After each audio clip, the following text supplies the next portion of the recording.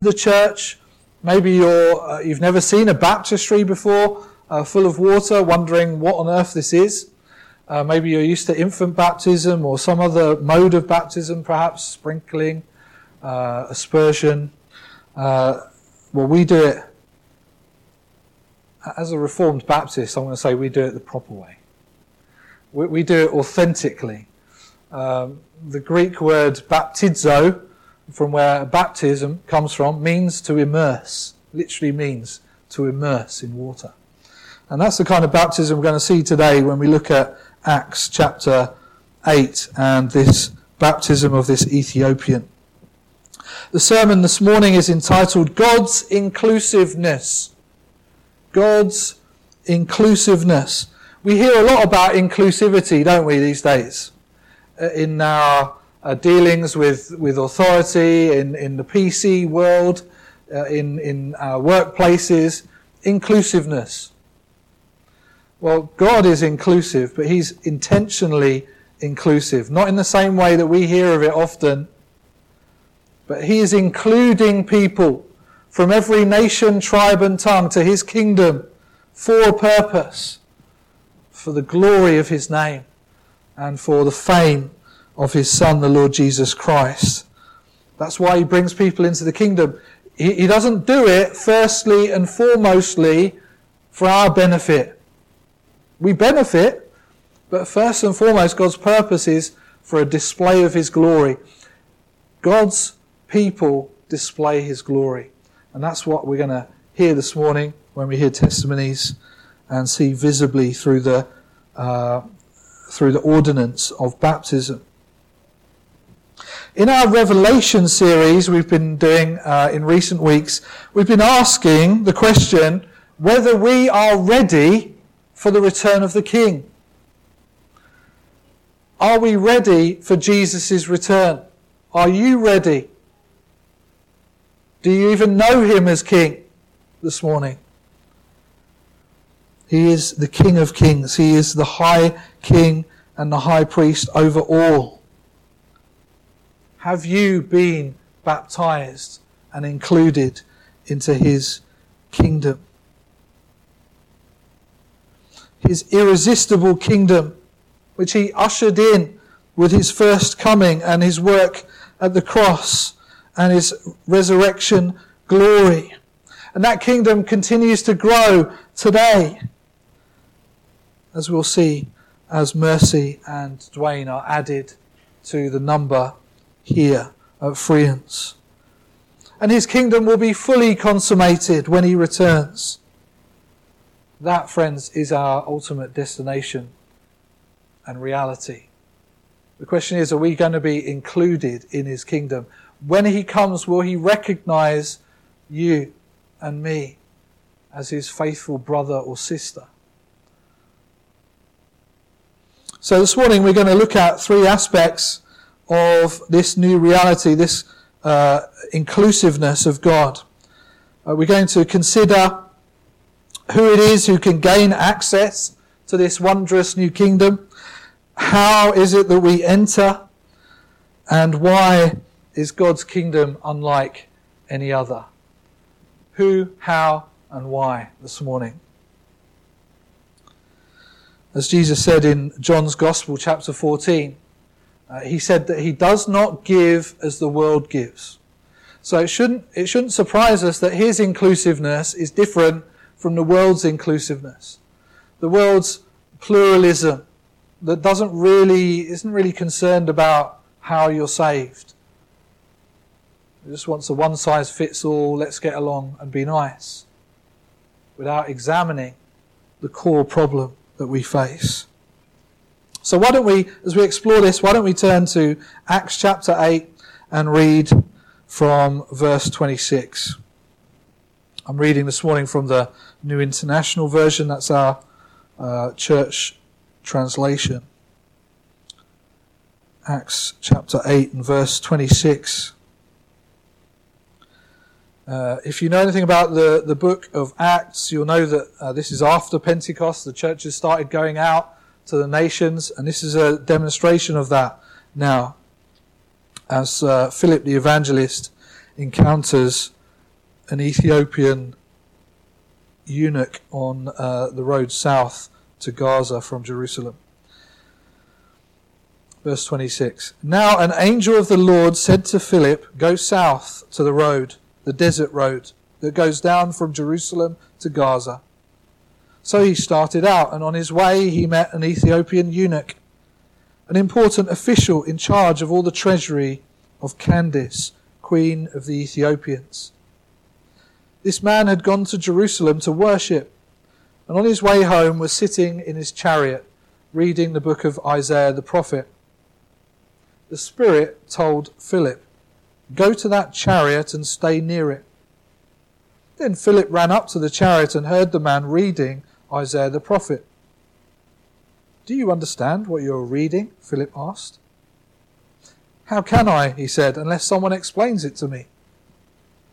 So he invited Philip to come up and sit with him. The eunuch was reading this passage of Scripture. He was led like a sheep to the slaughter, and as a lamb before the shearer is silent, so he did not open his mouth. In his humiliation he was deprived of justice. Who can speak of his descendants? For his life was taken from the earth. The eunuch asked Philip, tell me, please, who is the prophet talking about? Himself or someone else? Then Philip began with that very passage of Scripture and told him the good news about Jesus. As they travelled along the road, they came to some water, and the eunuch said, look, here is water. Why shouldn't I be baptized? And he gave orders to stop the chariot. Then both Philip and the eunuch went down into the water, and Philip baptized him. When they came up out of the water, the Spirit of the Lord suddenly took Philip away, and the eunuch did not see him again, but went on his way rejoicing. Philip, however, appeared at Azotus and travelled about, preaching the gospel in all the towns until he reached Caesarea. May God bless his word to us this day with understanding, and that it may help us in our daily lives.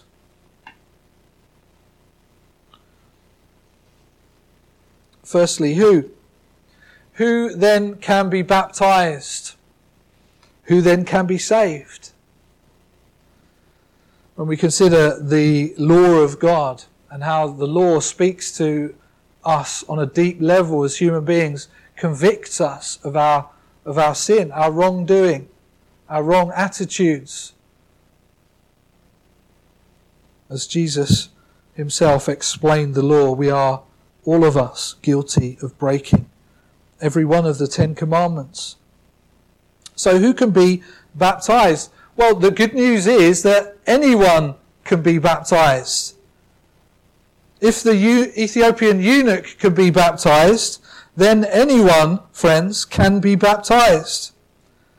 This man was unable to participate in the temple cult in Jerusalem. We're told that he's just come from Jerusalem, but he wasn't able, it doesn't say this in Scripture, but as a eunuch, as an Ethiopian, a non-Jew, he wasn't able to participate in the temple cult. He was an emasculated Gentile, a man who is no longer considered a man by the Jews due to his being castrated. And so there was perhaps heavy feelings of frustration or perhaps even despair as he headed south on his way home from Jerusalem. And then he meets Philip, someone who can explain the Scriptures to him, someone who can introduce him to Jesus, the one whom this very Scripture that he's reading is all about. Isaiah chapter 53, the suffering servant of God, the one who would lay his life down for his people. Friends, if this Ethiopian eunuch can be baptized, then anyone can be baptized if the Lord grants them new life in Christ. And that's a big if, friends. You will know if the Lord Jesus has gifted you new life in him. The reality of the Christian faith is that Jesus calls sinners to repent of their sin and to come to him for forgiveness. You see, it's only by his blood shed at the cross of Calvary that any of us can be saved. The horrors of Isaiah 53 and the gospel accounts of Jesus' suffering and his crucifixion, then they're not just there as gory details, they're there as a revelation of what was necessary for us to be saved. This was made plain to the Ethiopian by Philip, who explains the scriptures to him and how they are all about Jesus, as it says in verse 35. When Philip met the Ethiopian, there was no New Testament. What would make up the New Testament, the teaching of Christ and the letters of the apostles, these things were about to start being written. They would be compiled over the coming decades as the eyewitnesses were getting older and they wanted to reach more people. And they wanted to make sure the testimony was handed on down to the generations to come.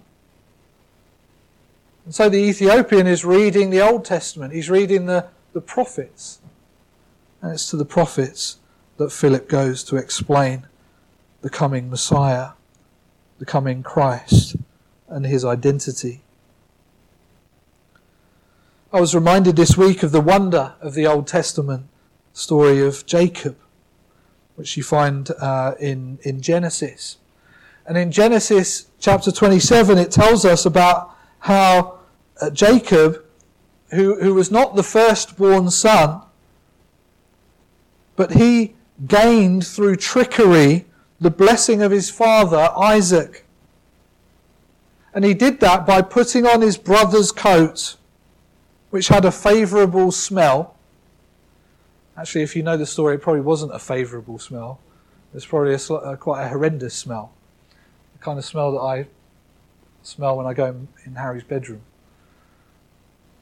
He's not here to defend himself. My bedroom used to smell far worse.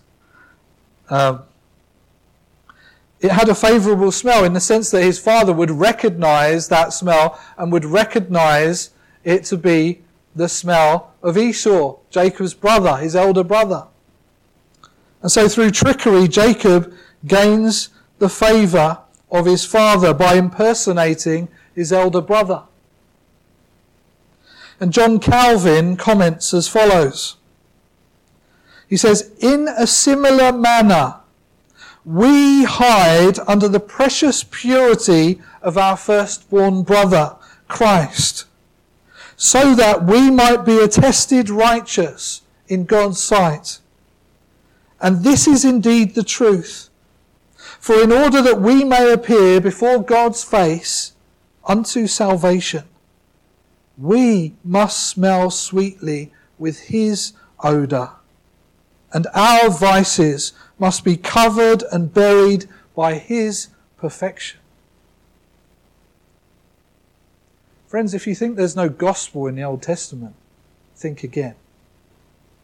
The gospel is there throughout the Old Testament.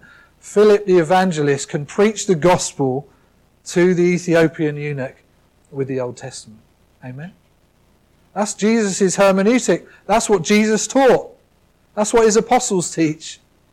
And it's what we, by the grace of God, teach. So friends, it is those who now know who Jesus is, like the Ethiopian eunuch, from Scripture. It's those who have had it explained to them, the need for our redemption from sin, that our odour is not a pleasant odour to God. There's only Christ who goes ahead of us, who qualifies us through his righteousness and through his beauty and his perfection before holy God. We need explained to us the need for our redemption from sin, all our wrongdoing, which we could never in 1,000 lifetimes scrub away. we can possess the righteousness of another, the compassionate and generous mercy of God, who gave his Son to save sinners. Please come on in. You're very welcome. Question for you this morning is, do you know Jesus as your Saviour? Do you see Jesus on every page of Scripture? Either like with the story of Jacob, a very clear demonstration of the gospel, or echoes of the grace of God, which is yours in Christ. Do you know his forgiveness for your wrongdoing? The problem with the world's inclusivity is it takes no account, takes very little account of our wrongdoing. It tells us that we're all winners despite whatever we've done. But the reality is, if we know Christ, if we're honest with ourselves, then we know that we're far from perfect. We know that we don't deserve to be included. But by the grace of God, he sends his Son. This is what we're concerned with this morning. So who can be baptized? Anyone can be baptized if they encounter Christ as their Lord and Saviour. How then are we baptized? By immersion in water. As I've said already, the Greek word baptizo literally means to immerse in the water. Since the first century, the word baptize has come to include various different methods of baptism. And in our text this morning in Acts 8, we see once again in the baptism of the Ethiopian eunuch, as with Jesus' own baptism by his cousin John the Baptist, that this Ethiopian is baptized by immersion. We're told clearly in Scripture in verse 38 that they went down into the water. And we see that Philip baptized the eunuch by immersing him in the water. Because in verse 39 it tells us that they came up out of the water. Friends, this is the biblical pattern and the method, as you can see here at the front, that we practice here at Friends Baptist Church. Now, some people think, I've already been baptized. The Bible says that there's only one baptism for the forgiveness of sins, so I can't get baptized again. Well, that one baptism that it's talking about in Scripture is not what we're doing here today. The one baptism for the forgiveness of sins is the spiritual baptism that Christ does to you. Baptism by fire. When the Holy Spirit comes and makes you new, you're born again. That's the baptism which alone saves. This rite that we're doing today is a sign, is a confirmation, it's a recognition of God working that miracle in your life, Mercy, and your life, Dwayne. So if you're convicted this morning about baptism, don't be fearful of coming through the waters. Be excited, maybe, that God might have an opportunity for you to share with others his grace, his mercy to you, his transforming power. We are baptized on profession of faith. Now, as we look at the story of the Ethiopian eunuch, you might be thinking, Pastor Ben, where's the profession of faith? Where's the testimony from this Ethiopian eunuch? It is perhaps lacking at first glance in the text, but we can understand the following things. Firstly, the Ethiopian was reading Scripture. As I've said already, he was reading Isaiah 53, which is perhaps the clearest prophecy of the sacrificial work of the Messiah to redeem his people. Then we're clearly told that Philip, beginning with this scripture, Isaiah 53, tells the Ethiopian the good news about Jesus. Friends, praise God, this Ethiopian who's been marginalised by the religious system in Jerusalem, is now being included by the grace of God through the words of Philip the evangelist as he shares the good news of Jesus Christ with him. It is after this, after he hears and receives the gospel, that this Ethiopian then puts two and two together. As they travel along, he sees some water. With conviction, with hope in his heart, he says, "What prevents me from being baptized?" There's plenty that prevented him from going to the temple, from making an offering. But now he's heard the grace of the Lord Jesus Christ. He's now realized that God can love and forgive anyone. And he can forgive you, whatever you've done, dear friend. And so he sees water and he requests baptism. And finally, perhaps a great indication of this new life that this Ethiopian has received. Following his baptism, what does it say about the Ethiopian? He goes on his way rejoicing. Rejoicing. His heart is full of joy. He's overflowing with gladness for what God has done for him that day in the wilderness. Praise God. This man's life has been transformed by understanding the gospel of Christ, by having his sin forgiven, and by identifying with Jesus' death and resurrection through the act of baptism. Praise God. Praise God. I wonder this morning, has your life been impacted by Jesus to this extent? On your way here this morning, were you rejoicing already at the thought of what you're going to witness? Just at the thought of gathering with saints? I think some of you, it's your first time here with us this morning. Perhaps you had a little bit of anticipation, apprehension. What's that church going to be like? Well, if you're a friend of Mercy's or Dwayne, I hope that they've already sold you. I hope they've already won you over with their testimony of the family here at Friends. Each of you is very welcome here with us today. And there'll be a chance at the close of the service for you to enjoy a coffee or a tea, maybe a biscuit or even possibly a cake, if you would like to. I emphasise if you would like to, because I know some people are very cautious still with COVID. There's no obligation to stay, but you are very welcome if you would like to stay and celebrate with your friends, celebrate with us. So has your life been impacted by Jesus to this extent, the extent we see this Ethiopian praising and rejoicing?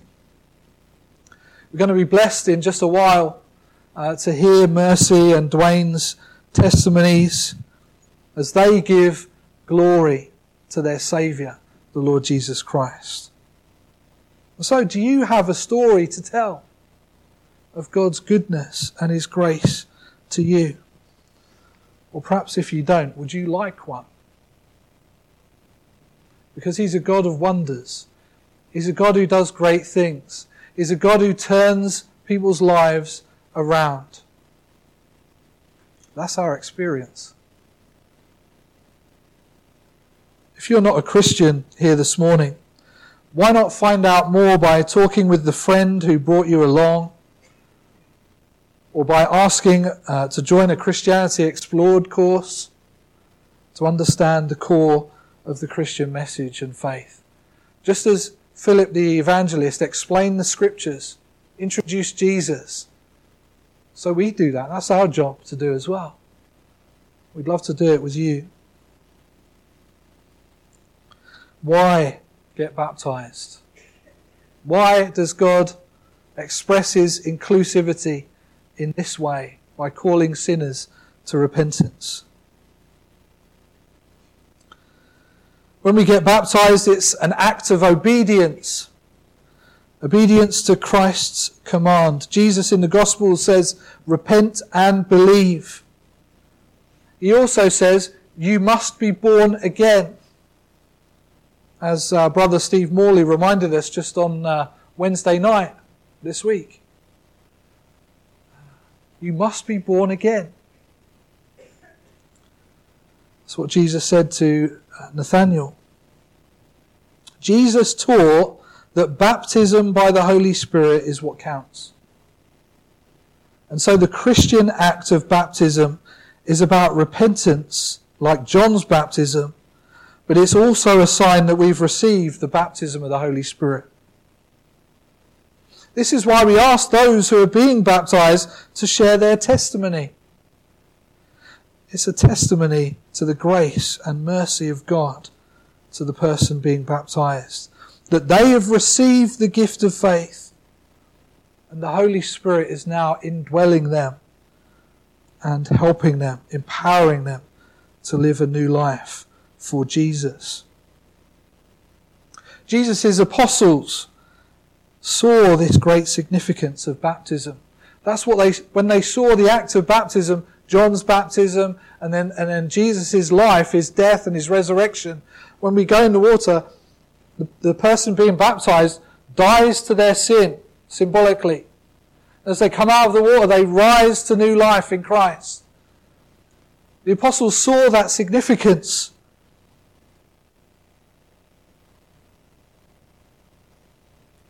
And so Peter,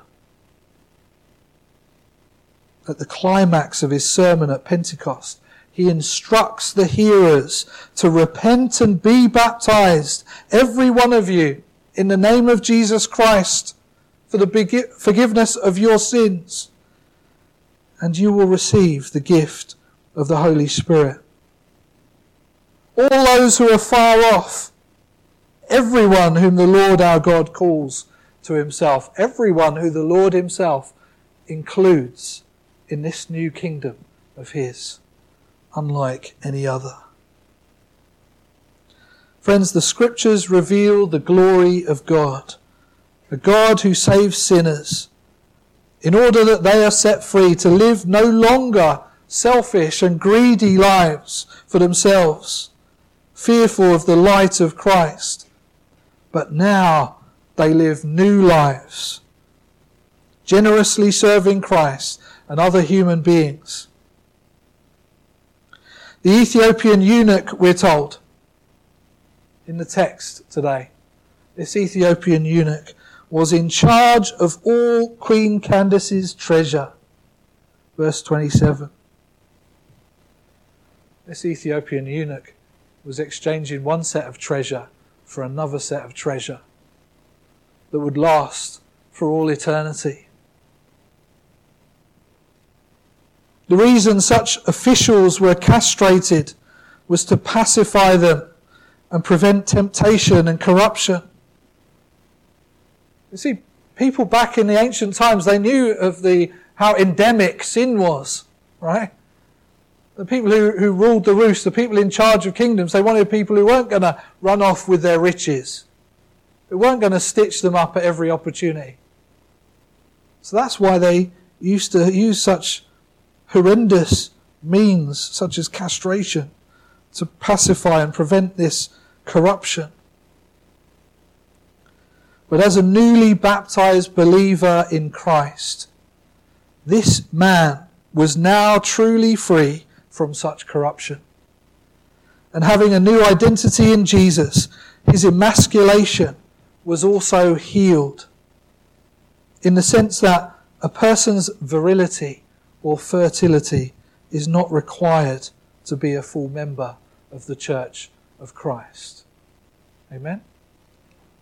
Whatever physical defect, whatever problem you may have, that is not an obstacle to your inclusion in the kingdom of God. If Christ becomes your Saviour, if he becomes your Lord, if he gives you the gift of faith to trust in him and his finished work at the cross, then however you come is how God wants you, dear friend. The call has gone out to come and be a full member of Christ's church. Here on the road to Gaza, the Ethiopian eunuch has a life-changing encounter with a servant of Christ in the wilderness. Having been unable to participate in the temple cult in Jerusalem due to his being an emasculated Gentile, gloomily having been sidelined, this man now rejoices. He's rejoicing after this encounter. Notice that. It doesn't tell us that having had a wonderful spiritual experience at the temple, he's rejoicing on his way from Jerusalem. It doesn't tell us that. It tells us that after having gone to the centre of the Jewish religion, he's on his way home, he's looking at Scripture, and he still doesn't understand what it means. The religious people in Jerusalem have failed this man. But by the grace of God, he encounters the gospel of the living Christ on the road to Gaza.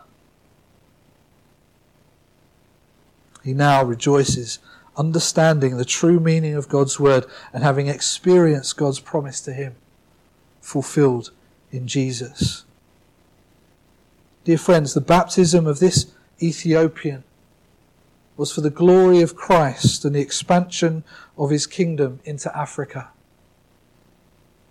Now, he wasn't the first African to be saved or to take the gospel into Africa, because as we're told in Acts chapter 2, Egyptians and Libyans were also present at Pentecost. And the gospel preaching by the Apostle Peter brought 3,000 into the fold that day. So we know that God is already at work. And now he includes this Ethiopian most wonderfully into the fold of God. Friend, if you're a Christian here this morning,